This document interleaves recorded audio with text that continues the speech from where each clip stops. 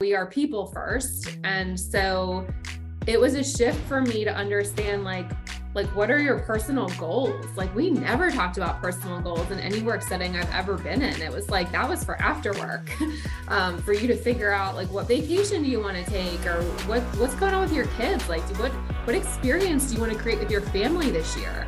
No one ever asked me that until I got here. And I was like, this is fun, because I believe like we should be working to fund our life, not like living to work.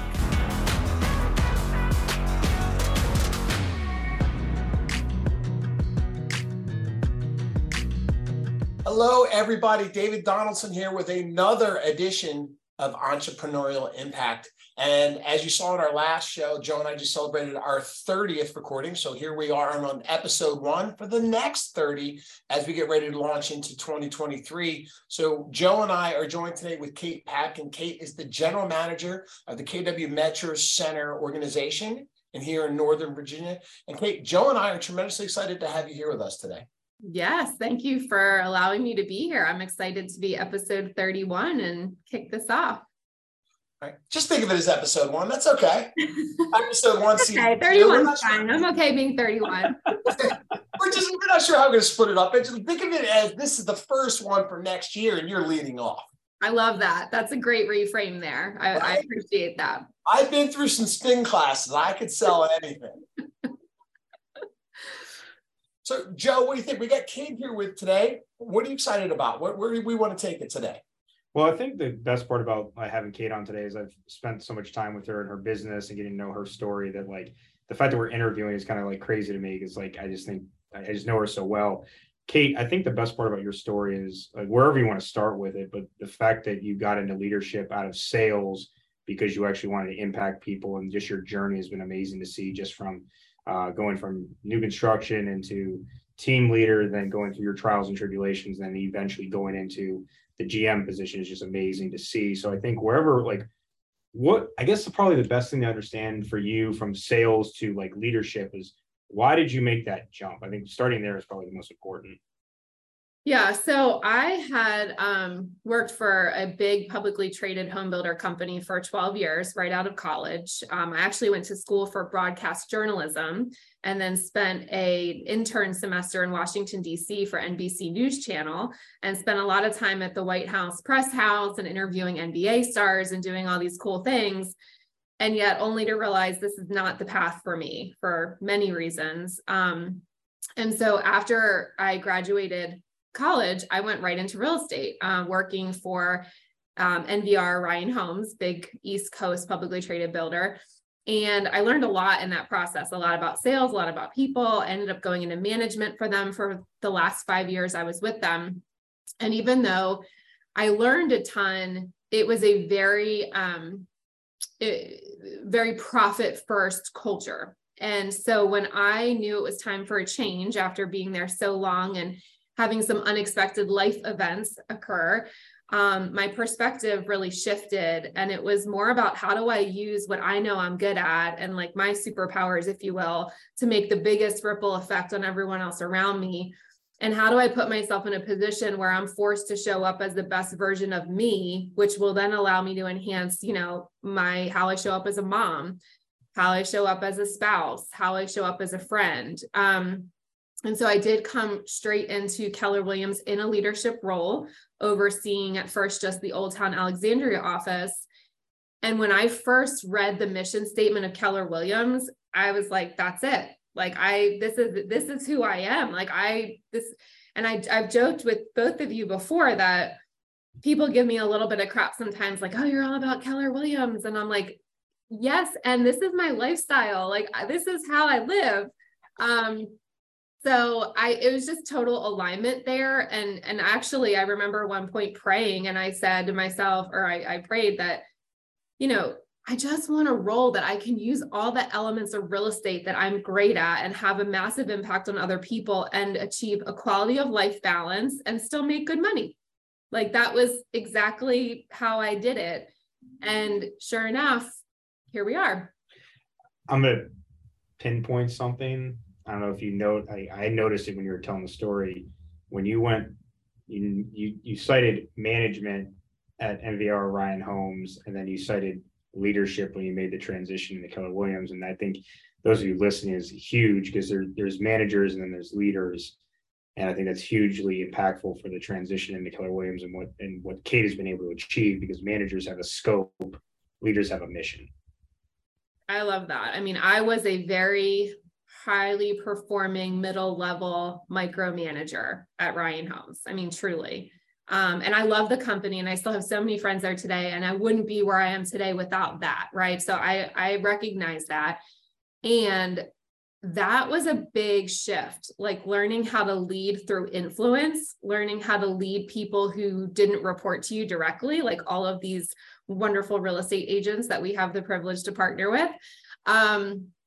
So a lot of time over the past 8 years pouring into leadership and how to be a better leader and how to realize where I am biased in terms of, initially when I started out, I was really overly people biased. So I would empathize with people in a way to try to connect with them that inevitably allowed them off the hook, right? And didn't actually push them to achieve what they wanted to achieve. And so having to understand that I was naturally wired that way and how I could strategically still show that I care about someone and push them to their potential was really like a breakthrough kind of moment. When you say that, you kind of light up when you're talking to it, right? Which is very, very cool. Is there a moment, because it's not always there right away, right? It takes you time and things come together and you're trying out different things and working with people. And you're right, working with those that are independent business owners, right? And trying to help lead them or motivate them. Was there any particular one incident, or maybe it's a combination of ones, where you realize, okay, this is how this works? Was it one person or one conversation where the light really went off for you? Gosh, I tend to be someone who this is not a good quality. And yet I focus on what is not right and I want to fix it. And I kind of skim over what's right, because I'm like, oh, good, we're good there. And so I do distinctly remember reading the 21 Laws of Irrefutable Leadership and asking people close to me to do the assessment of me. And it was people that I was kind of on an equal colleague level, people that I reported to, and people that, I was leading. And that was eye-opening. So to realize that my awareness in some of these leadership categories was not what was being received and how I was being received really helped me identify what areas are worth working on. How do I still stay authentic to myself? And what areas did I need to go find people in our world to surround myself with that have strengths that I'm just never going to have? So it was more of a process than it was one moment, because every day, I have moments every day. I tell all my leaders, if you're a leader, if you're a great leader or a leader of many, you might not have 2 good days in a row, right? I don't even remember who said that. And yet that gives me peace, because there's a lot of days that I'm like, man, I really messed that up today. I wish I could go back and redo it. And yet, you figure it out and you learn from it and you go on. So it's every day. I respect that. I think, I think few people would actually open themselves up to that type of evaluation and humility to say, be honest with me. And they were honest, let me tell you. I still remember some of the things, and I still hold on to them. And I'm like, Kate, this is not serving you. Move past this. And yet I'm like, I wonder why that person 7-8 years ago made that video. So anyway, we all grow. So there are people that did that maybe we haven't spoken to in a while. No, they're in my world every day. So we speak. I purposely try to demonstrate the areas I've grown. I'm like, oh, look at this. But, yeah, it's fun. You got to have some fun. Well, I think it's also a trait of great leaders or even great achievers have to have some level of self-awareness, right? And the people that are most self-aware, I think it's a combination, as you're saying that, Kate, it's in order to grow, you have to be self-aware enough of your strengths and your weaknesses, and then coachable enough to check your ego at the door and say, if I want to be the highest and best version of myself, I have to let the ego go, because it's the ego that stops me from hearing the coaching as critical feedback for me to get better, rather than criticism that then causes you to anchor in and defend whatever that thing is that the person's giving you. And I think for anybody listening to the call, if you go from sales and you're in sales and people tell you the best thing since sliced bread because you do all these volume and you got all the shiny objects and everybody's trying to get at you, and then eventually the door opens to go into management, and then from management you start to realize that, yeah, I can manage by title, but if I really want to have the growth and opportunities, I actually have to become a leader. And then when you get into leadership, all the things that suited you in sales, being flashy, being me first and ego driven, and all those, and not being able to take feedback on coaching and all that kind of stuff, actually inhibits your growth to the next 10 years, 20 years, and whatever level you're trying to get at. So it's always very fascinating that you've got a lot of high level salespeople in all forms and fashions of business, but there's very few high level leaders, because what serves you in sales doesn't necessarily translate into leadership. Yeah, it's a totally different skill set. And I, have been in both buckets, and I coach people to that a lot. Like, are you ready for the work that you are going to have to do on yourself in order to attract and retain talented people around you? Because it's not about you anymore. Like, when you're leading, especially as you grow and scale a business, it's literally about everybody else and succeeding through people. Like, I remember one year I walked around the market center for a year and just said to myself, like, I will succeed through others, because it did not come naturally to me at all. Like, I'll just do it. Let me just do it. It's easier, saves time. And yet that, that has a ceiling. And I also wasn't willing to go back to like full burnout mode, because that is what I believe has caused me a lot of health issues in the past.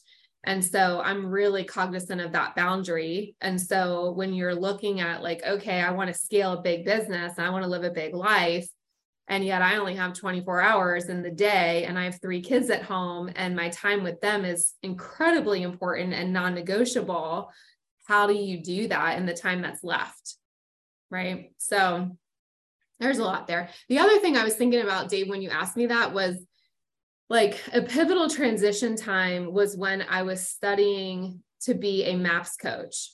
That period of time. So MAPS coaching is, most of you listening probably know, it stands for Mega Agent Productivity Systems. And it's a coaching company exclusive to Keller Williams and teaches the systems and models of KW.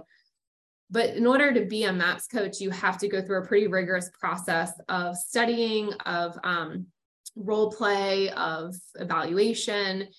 And that was one of the hardest professional things I've ever done. And yet the motivation to be in that room of the top 1% in our industry and to be in direct communication with great mentors of mine that were then and still are today, that was really transformative. So once I figured that out, I sort of ingrained a lot of the verbiage and the strategies and the ability to lead through coaching. And that is my preferred way to communicate always to everybody, and yet definitely how to lead. It's interesting to hear, like, so you went through the self-evaluation and awareness, right? And then you kind of opened yourself up a second time to go through MAPS coaching, right? And there was a decision there, because there are a lot of people and a lot of leaders who are very good at coaching and leading, right? But they don't choose to go down that path of enhancing that, right? So what made you take that extra step and go, this is the right direction for me also? Because you could have been just good at building the people that you had internally. Yeah. I mean, I think for me, I'm always looking at like, what's the next step of how to get to the next level for me? And by doing that, and what I mean by that is for my growth, right? Like, so through MAPS coaching, we had to identify our core values, right? So I've identified mine, which is still true to this day, as personal growth, family, service, and impact. Okay. So I'm very much now have the clarity that if it doesn't fit in one of those buckets, I'm not so interested, because it's going to get in the way and we only have a certain amount of time. Right. And so in doing that discovery process, it enhanced everything about how I spend my time, where I focus on, the environment and the people in the room that I wanted to learn from. So I'm always pushing myself to say, okay, how do I get to the next level of what I'm wanting to do? And who do I need to be around to do that? And then it's great because I then can use that as the ripple effect for the organization, through the leaders that I lead. And then through them to all of our agents and all of our other members of our leadership teams.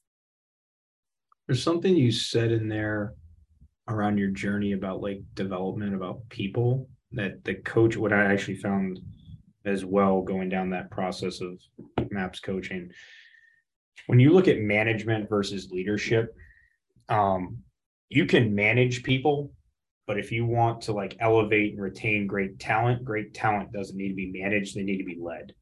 They already understand how to like do a certain task. I know how to recruit somebody. I know how to close a deal. I know how to do compliance. I know how to show up on time, and I'm self-accountable in managing. Like, I don't need somebody to manage me. I need somebody to coach me, ask me great questions, and consult me, and then challenge who I am in the status quo, because that's actually how you get to the next level. And I think for any of those people that are looking at like, what do I need to do? Because I know there's a lot of people out there that lead teams and are like, this person's way more talented than I am. How the heck am I supposed to keep them around, or how am I supposed to provide value to them? And I always go back to the fact of like, you got to become a better coach, a better consultant, a better like leader, because that's what other leaders want to be around, because at some point management only gets you so far. And I think that's a very insightful point that you made, Kate, that anybody listening needs to understand, is that if you want to grow to the next level, you have to actually invest in your coaching abilities and your listening skills, because that's actually what gets people to think. And then that leads people to have a certain feeling. And then when they're like, nobody around me has ever asked me that type of question, no one's ever actually challenged me in that way. Competitive people want that. They don't want to be told they're the best thing since sliced bread. They don't want to be told that you're amazing and just status quo. They want to say, I know I'm not great. And the fact that you pointed it out and then told me and challenged me how to get there and gave me a path, and you were there to support me through the education of it, that actually builds a rapport, and that actually builds a relationship that says, I want to be in that I want that person to be in my 5 to influence where I'm going to go in the future. Yes, to all of that. I think one of the biggest hurdles was how to hold people accountable in a way that is still relationship based and through care. And I think anyone out there listening, when they make this transition, that's really challenging, right? Because you want to drive results and productivity.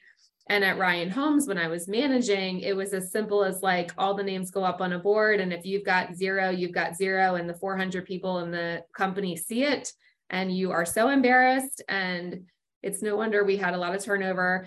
And yet that was like how it was. Like, it was just, and there were incredible incentives for people who did really well, right? Yet that doesn't really fly here, right? That's not how we do it. We are people first. And so it was a shift for me to understand, like, what are your personal goals? Like, we never talked about personal goals in any work setting I've ever been in. It was like, that was for after work, for you to figure out like, what vacation do you want to take, or what's going on with your kids? Like, what experience do you want to create with your family this year? No one ever asked me that until I got here. And I was like, this is fun, because I believe like we should be working to fund our life, not like living to work. Like, that's backwards, right? So for me, taking a people-centric approach and getting to have those conversations and learning how to effectively tie someone's daily activity to what they really want in life, that was like a game changer. I'm going to bring us back to the beginning when you said, you read Our Belief Systems, and this kind of jumped out with you. What I just heard you say was trust starts with honesty. Mm-hmm. Yeah. Right. Those things don't happen by chance. You don't get to walk in the room and just start asking questions. You have to build the relationship and earn the right to have those understandings and that background and that type of understanding of what they've been through, what they're going through, and where they want to go. Mm-hmm. Exactly. I love the line. And to make room for that in a work setting, because like I said, that usually it's not the norm. Well, let's think through that, right? Like, I think I was in restaurants when my buddy said this to me. He goes, my general manager at the time goes, Joe, your goal in leadership is not to run through wall or to throw people through walls. Your goal is to get them to run through walls for you. So I use that analogy a lot when I'm frustrated. The other one that I think you're hitting on, both of you, is the tagline: accountability without a relationship is harassment. Yeah. All right. Mm-hmm. And people will run through walls for you if they know how much you care and you actually care about them. And then the accountability actually doesn't come off as harassment anymore. It really comes out of care. Mm-hmm. Which I think is powerful for anybody trying to like manage what you're talking about, Kate.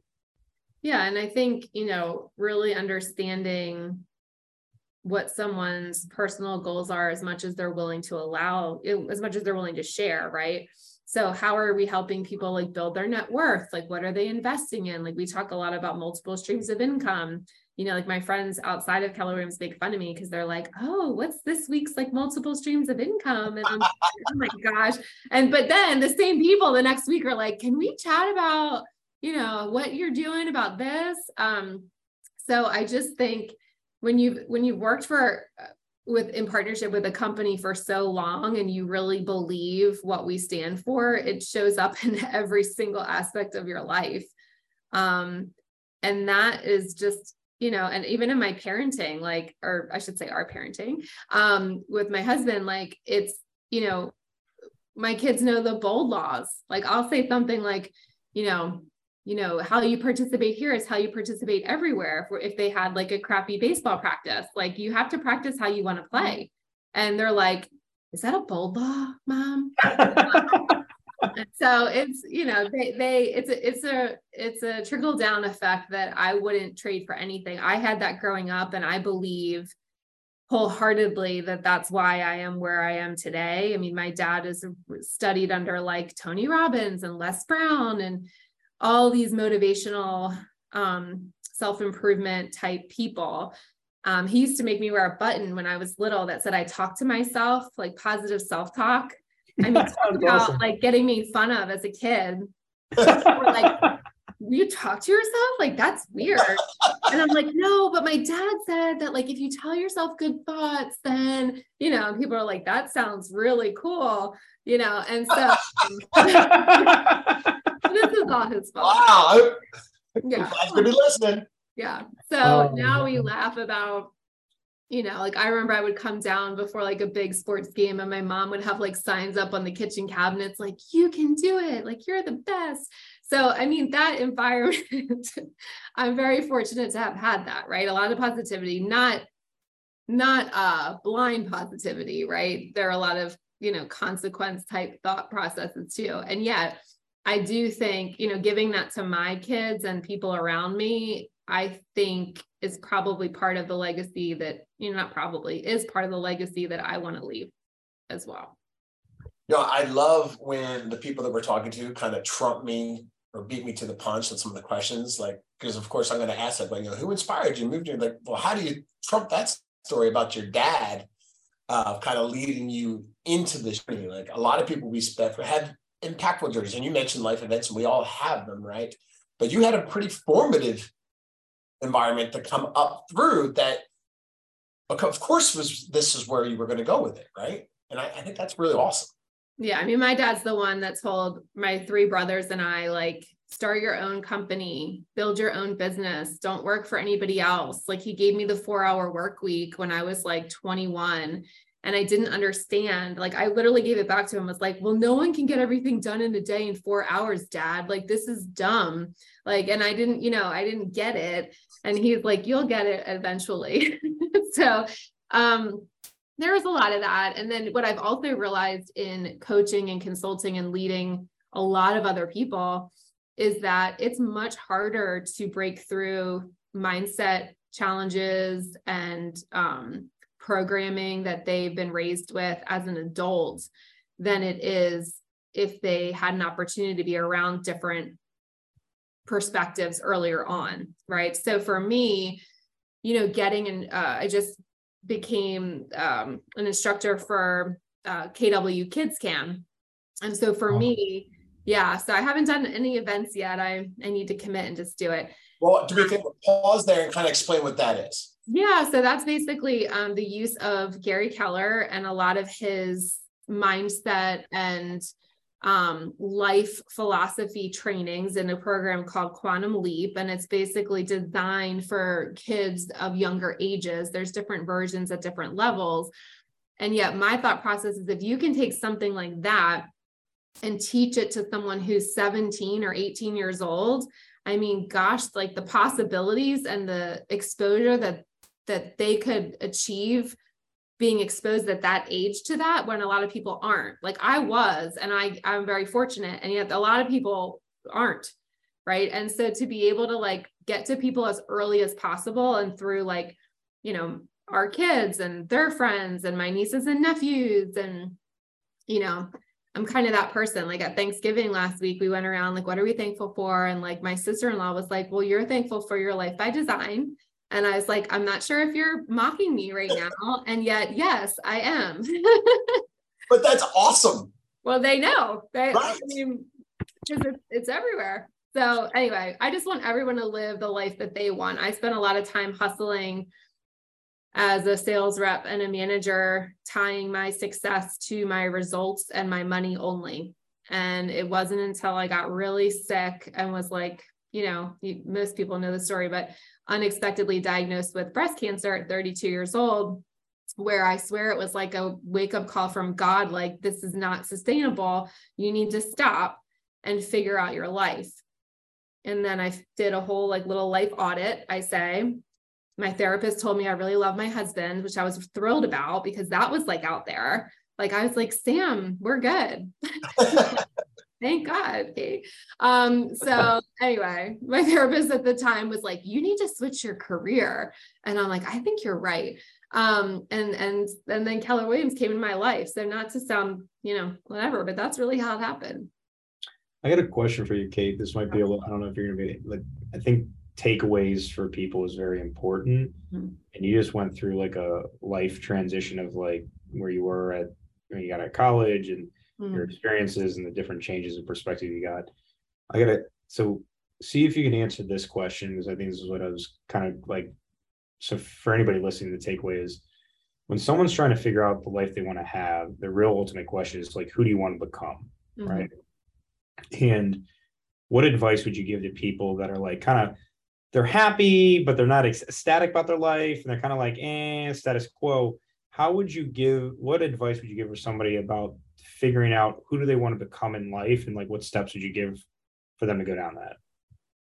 That's a great question. I mean, I feel like I use a lot of the tools that Keller Williams provides, right? Like, one of them is the diagram in the book, The One Thing, right? On page, I think it's like 114. And there's these little bubbles, and it basically says like, what's one thing that you want to focus on in each of these areas, like your career, your business, your health, your key relationships.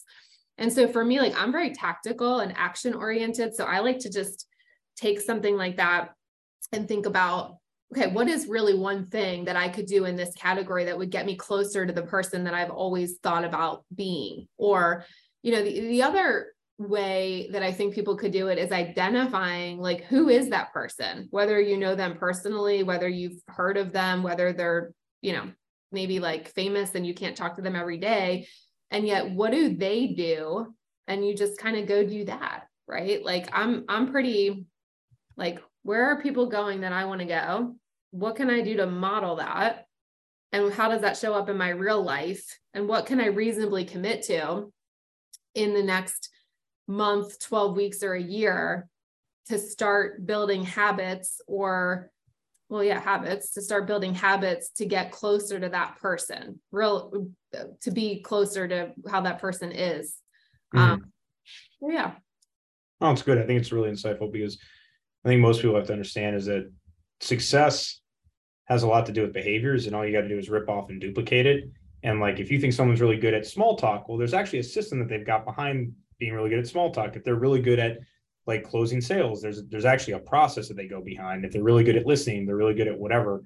Find the habits like you just brought up.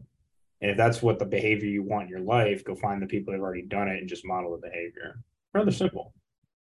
Yeah, it's simple, and yet it doesn't come natural to a lot of people, right? So I think having like tools to actually use, and we coach to things like a growth plan with all of our leaders, like, going into 2023, what are you hyper focused on, and how can each month you commit to like one or two things that allow you to get better in that area? Like for some of them, it's investing.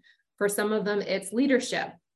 For some of them, it's balance of life and actually taking vacation. Like that's a conversation I have with all of our leaders, is like, what's your 2023 vacation plan? Like you should kind of know it now, or at least some of it, because that should go in first. And then we're going to work around that, instead of so many people just work till they think they can go and then they never go. And then what are we doing this for? You're spot on. I probably should have thought of that before I started going bold. Well, I should have thought of that before I had cancer. So like sometimes it just shows up. It's like, nope, that's not working. That's not going to work anymore. Yeah. So it's all good now. Yeah. There's realness in it, and then there's how you deal with it. Yeah. And I can think of a few people who have dealt with the obstacles that they've been presented any better than how you've handled them. And that being said, I know none of that was easy, but how you handled it, the way you looked at it, and the decisions you made says so much about you. Yeah. I mean, it feels like a lifetime ago because everything is so different, right? Even just how I treat people. Like you can ask my mother-in-law, like she'll tell people to this day, like Kate was not a great person. Like she wasn't that nice of a person. Like, and I wasn't, because I was so focused on achieving, because I thought that achieving was what it was all about. And I would achieve at all costs, right? Like it was just, I was going to do it. And I did. And, that's not, a lot of things changed that, right? Having kids, our marriage developing over the years, like watching tragic things happen to people around you and realizing you only get one shot at this. Like, what are you doing? And then a lot of it was the environment of Keller Williams, like thinking about life as a whole instead of just a job or a business. It was like, you can do all of it and you can focus on all of it. So. Well, I think I'm going to wrap this one up. I'm going to give two pieces on what you just brought up. I think in order for you to change as a human, professionally, personally, there's two things that are most important from what you just said, Kate. Who do you surround yourself with, and what environment do you create? And if you can figure out your who's, and you can figure out the environment that's most productive for you, everything in your world changes, and you start to actually have an impact and have a fulfillment in life that you would never have before. So like, awesome. Yeah. And that's what I get to influence at KW Metro Center, like every day. Right. So like, that's what we're about, and that's what we attract. And those are the people we want to be in business with. And we want to teach everyone in our world to live that way, the best that they can, and how to do that. So I love it. Well, that's awesome. Well, everybody, thanks for joining us. I hope you got as much out of this conversation today as I know I did and Joe did from Kate. And so we look forward to bringing this to all of you guys, and tune in again for another episode of Entrepreneurial Impact. Kate, thank you very much. Thanks, everybody. Thank you.